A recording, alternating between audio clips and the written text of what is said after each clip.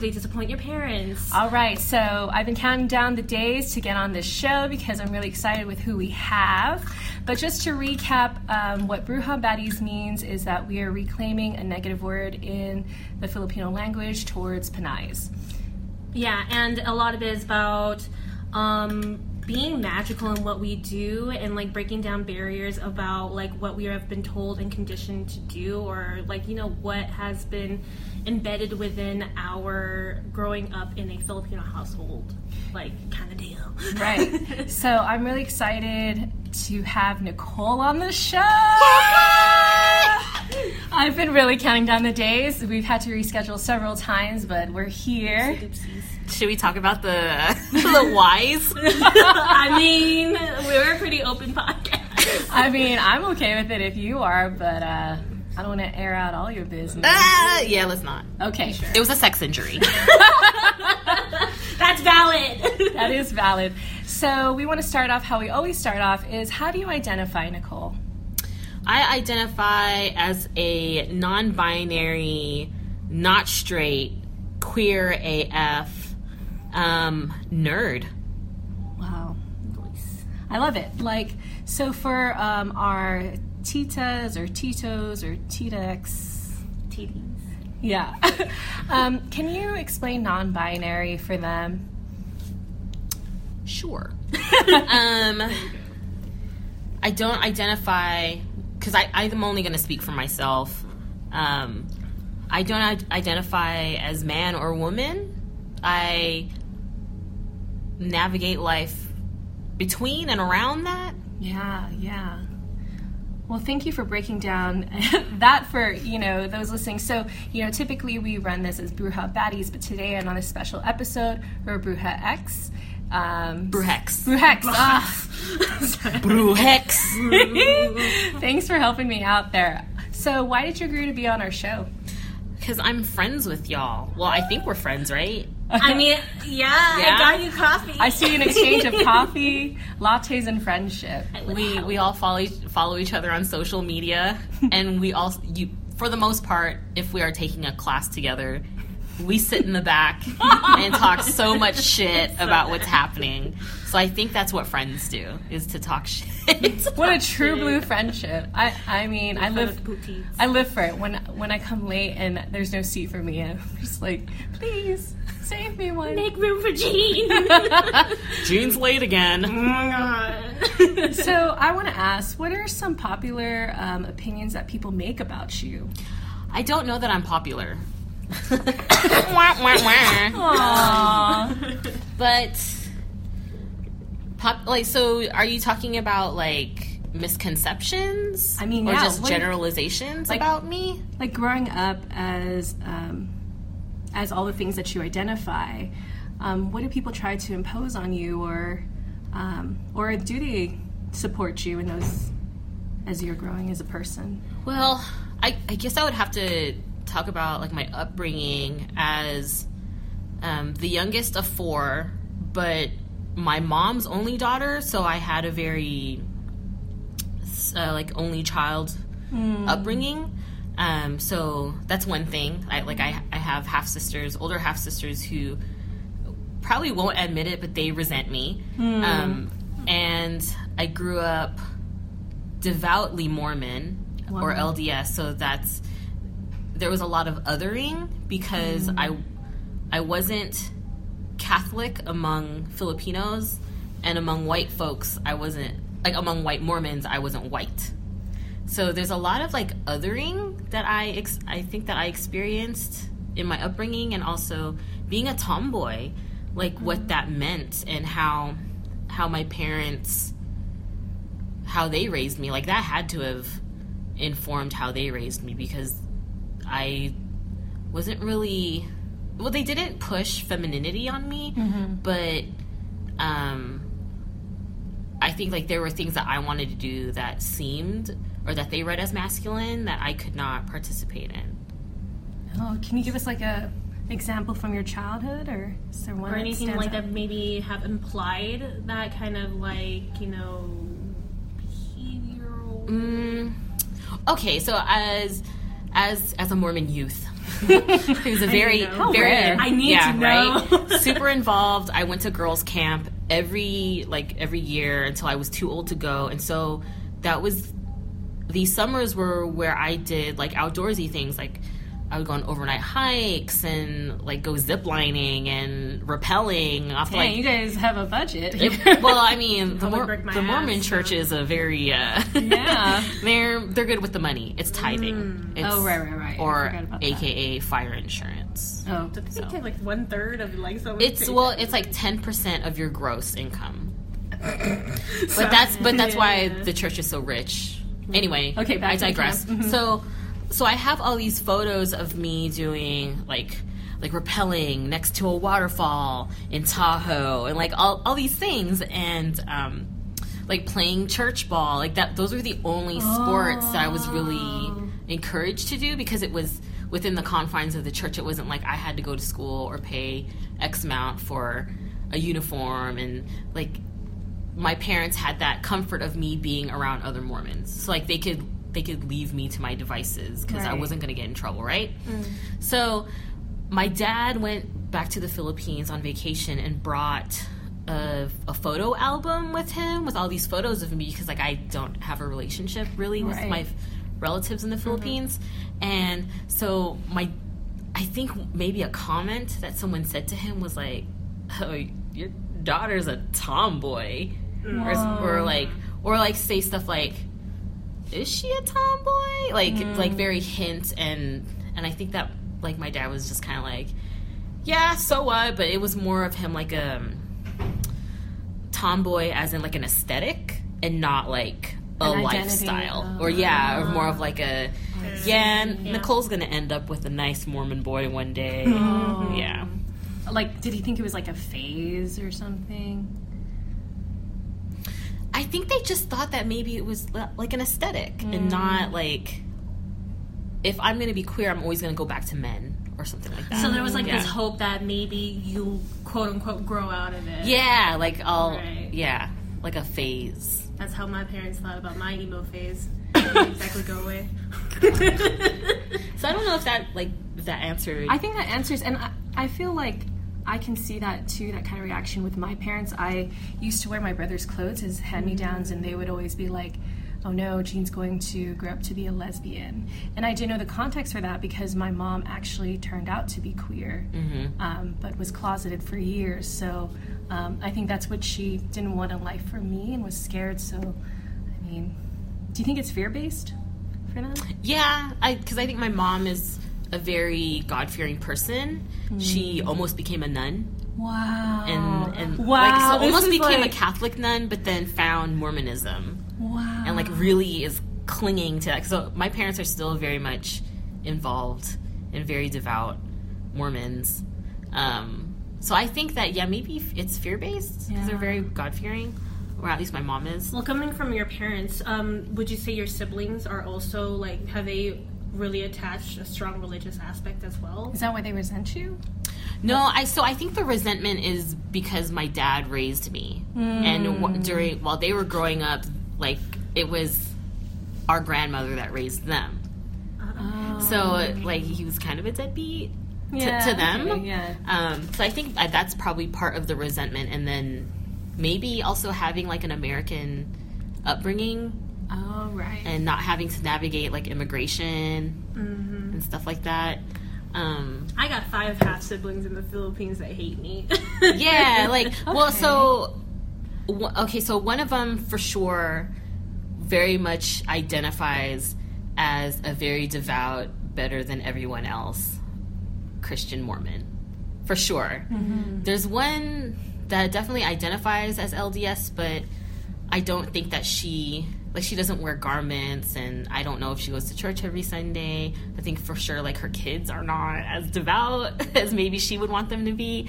And then the youngest out of my older sisters is pretty much, I think because she's seen shit in her life or has experienced things, that she's not as judgmental as other folks maybe. Wow, thank you for sharing that. So No problem. I hope they don't hear this.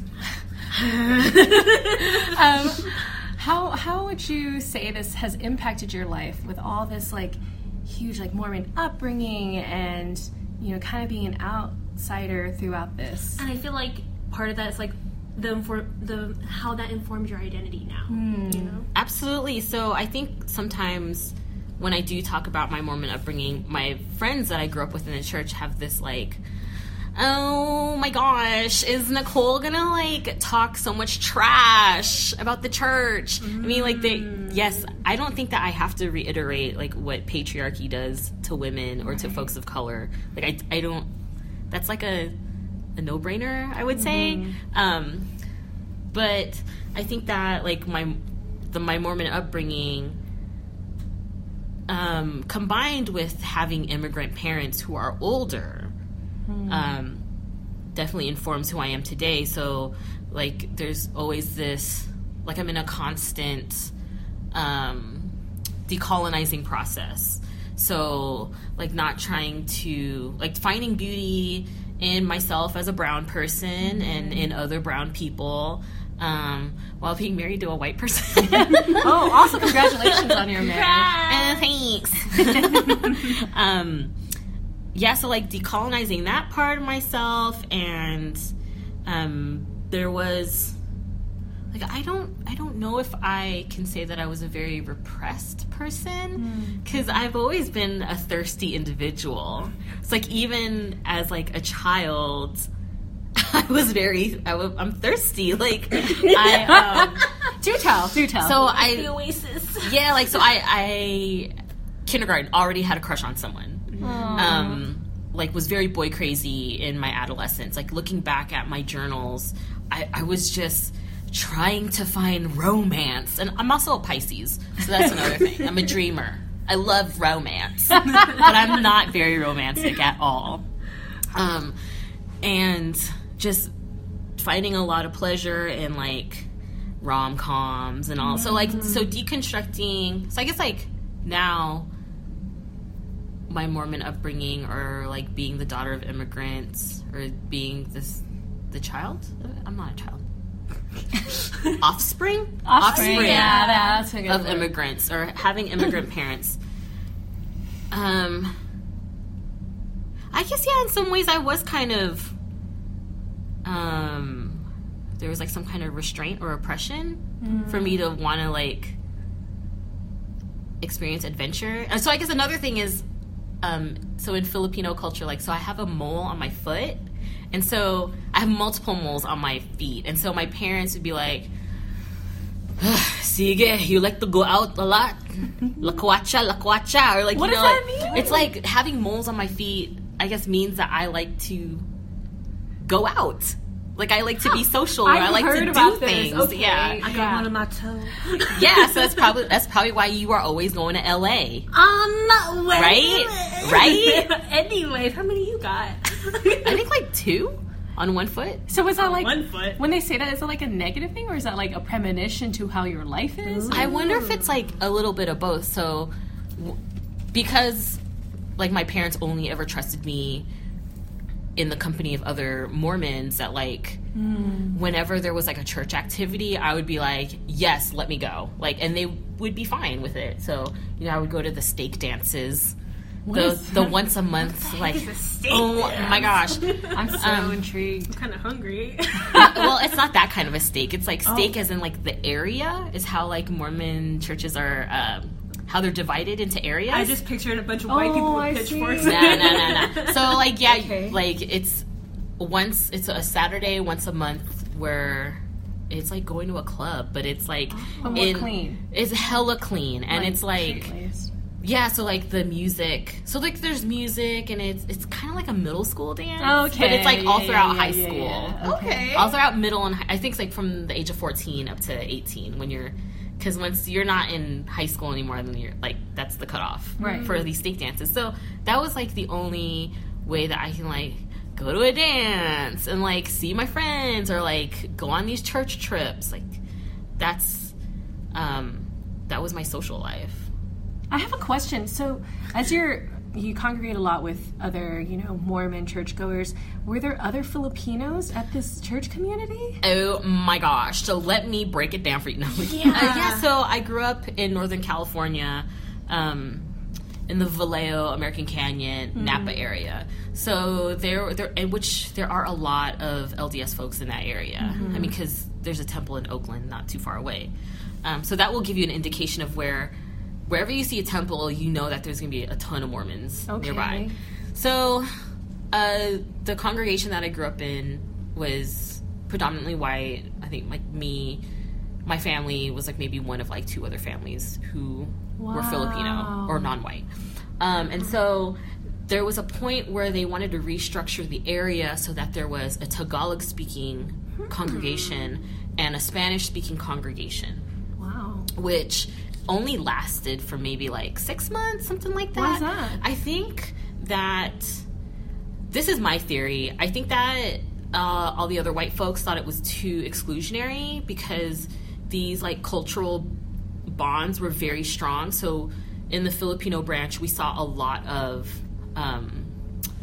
what is it called when folks join the church? There were a lot of baptisms, and there were a lot of like converts. Yeah. So we had a ton of converts, and I think maybe the Spanish speaking branch also had a ton of converts, but it's because you have missionaries that speak Tagalog and speak Spanish, and you have like, you just see yourself. And they look like you. Yeah, you see. Yeah. Well, the missionaries were not. Okay. So, like, that's another thing. That's another layer of, like, a novelty is where you have, like, these white folks speaking Tagalog and then convincing you to join this church. And it's convincing because it looks welcoming with Tagalog. Yeah.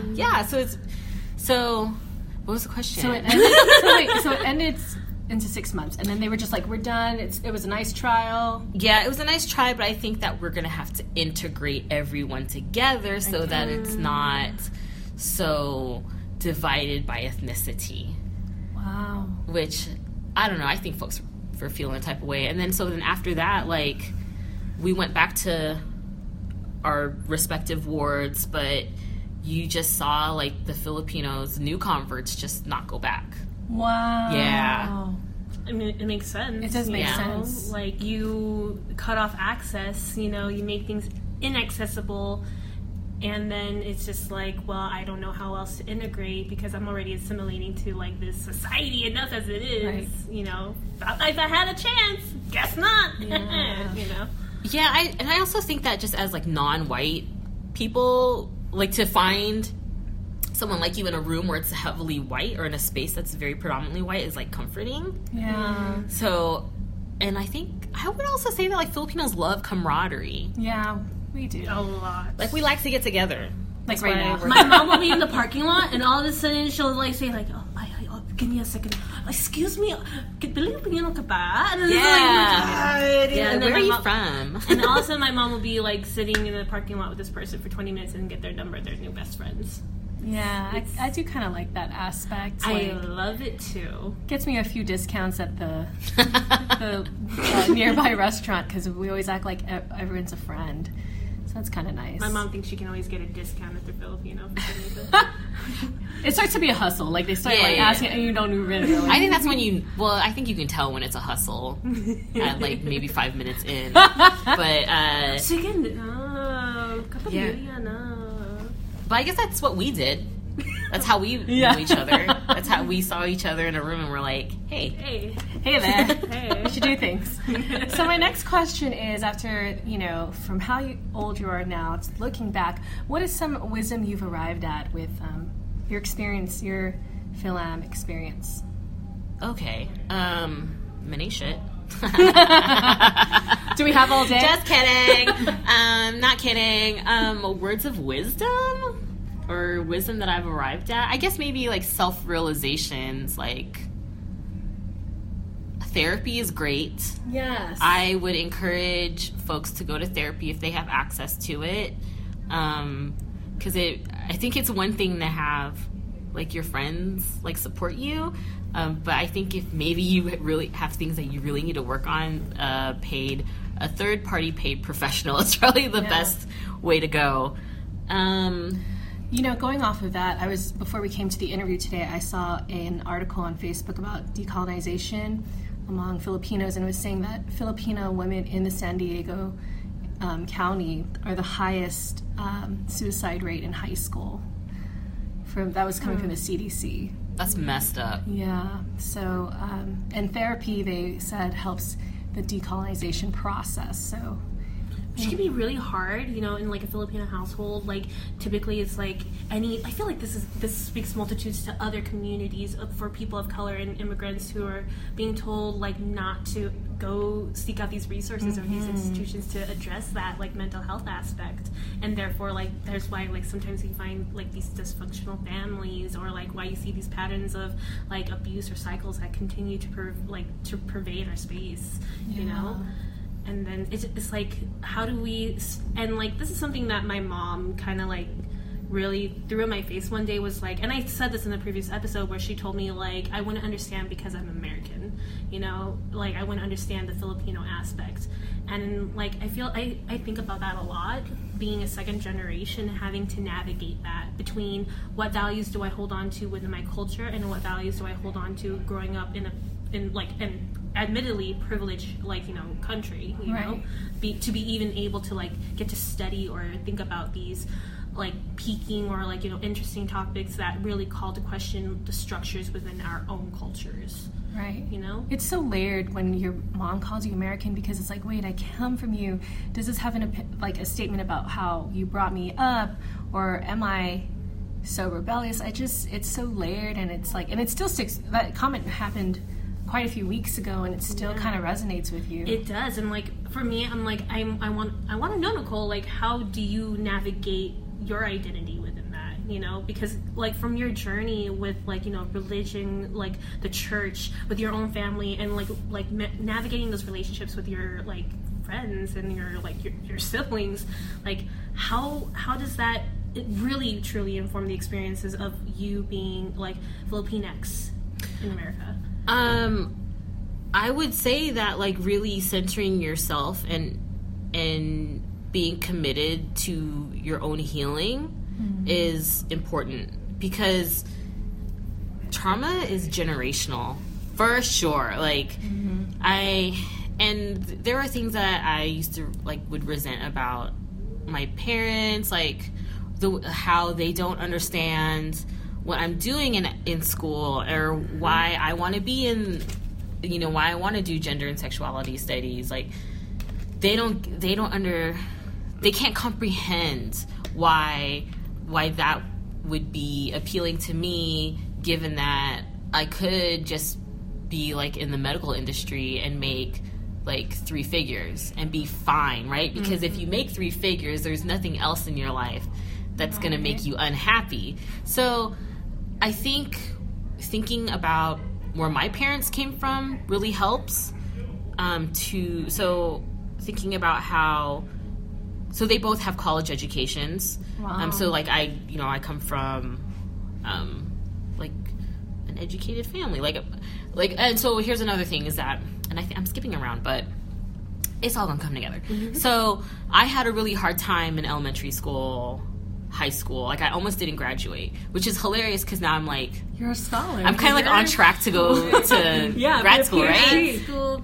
Right. Wow. So it's kind of hilarious, but I saw an article about children and anxiety, and I definitely have that. Like I'm an anxious person, and I think that my reluctance to go to school was part of that.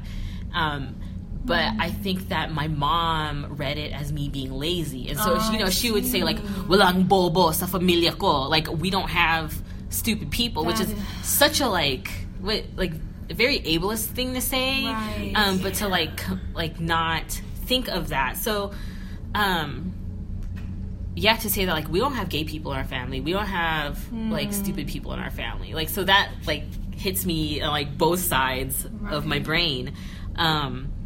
But I think that maybe for her, because we are privileged and we have access to really reflect on what good mental health is for us and non-toxic forms of communication, like we can do that because we didn't grow up in a time where you had to get an education so you could leave the country, a country that's under military dictatorship, and if you dissented just a bit, you could die. Right. So, like, I think about that a lot, is like, social science is not important to my parents because for them it was like getting a trade and getting the F out of the Philippines so that they didn't have to, like, navigate Marcos, you know? So, like, I think about that a lot, and I just try not, I don't argue with them. Like, so my parents didn't go to my wedding. Right. And while that is, like, hurtful for me, I think that's, so they finally met my wife. I have to do it because she likes it. And I'm like, she's into that. So they finally met, and they were very excited to meet her. Yeah, and were very nice to her. I didn't know how the rest of my family, so I had, like, other relatives over at my parents' house at the same time, and it was really interesting to see how they tried to, like, interact with her or not interact with her. It was just very interesting. But I think my parents are doing the best that they can with what they know. I see. And so that's why I really try not to fight with them, and, like, so I don't have very deep discussions with them, and our relationship is very surface level, but I am okay with that because I'm not going to change them and their, like, conservative religious philosophy. It kind of goes back to that thing that we talked about in previous episodes about, it's like when you confront people about these social, like, issues or, like, questioning these, like, social structures, and people just shut down or, like, or they just reject it, or, like, you know, they just, like, people cannot either handle it, and then it fractures relationships, especially when you're the one in the family who has to, like, go ahead and, like, be like, well, that's problematic, and now then you become the black sheep, you know, figuratively in the family. So I think it's really cool that you humanize the entire growth process of everyone who is involved. Usually it's really easy to, you know, they're terrible people. So another thing, you know, for our listeners, there may be a listener who may identify with majority of the identities that are intersecting. What's some advice you can give to them? I guess be true to yourself. Honestly, like, it's a disservice to the folks around you if, like, you, I don't know, I just want folks to take care of themselves, really, at the end of the day. I'd like to hang out, too.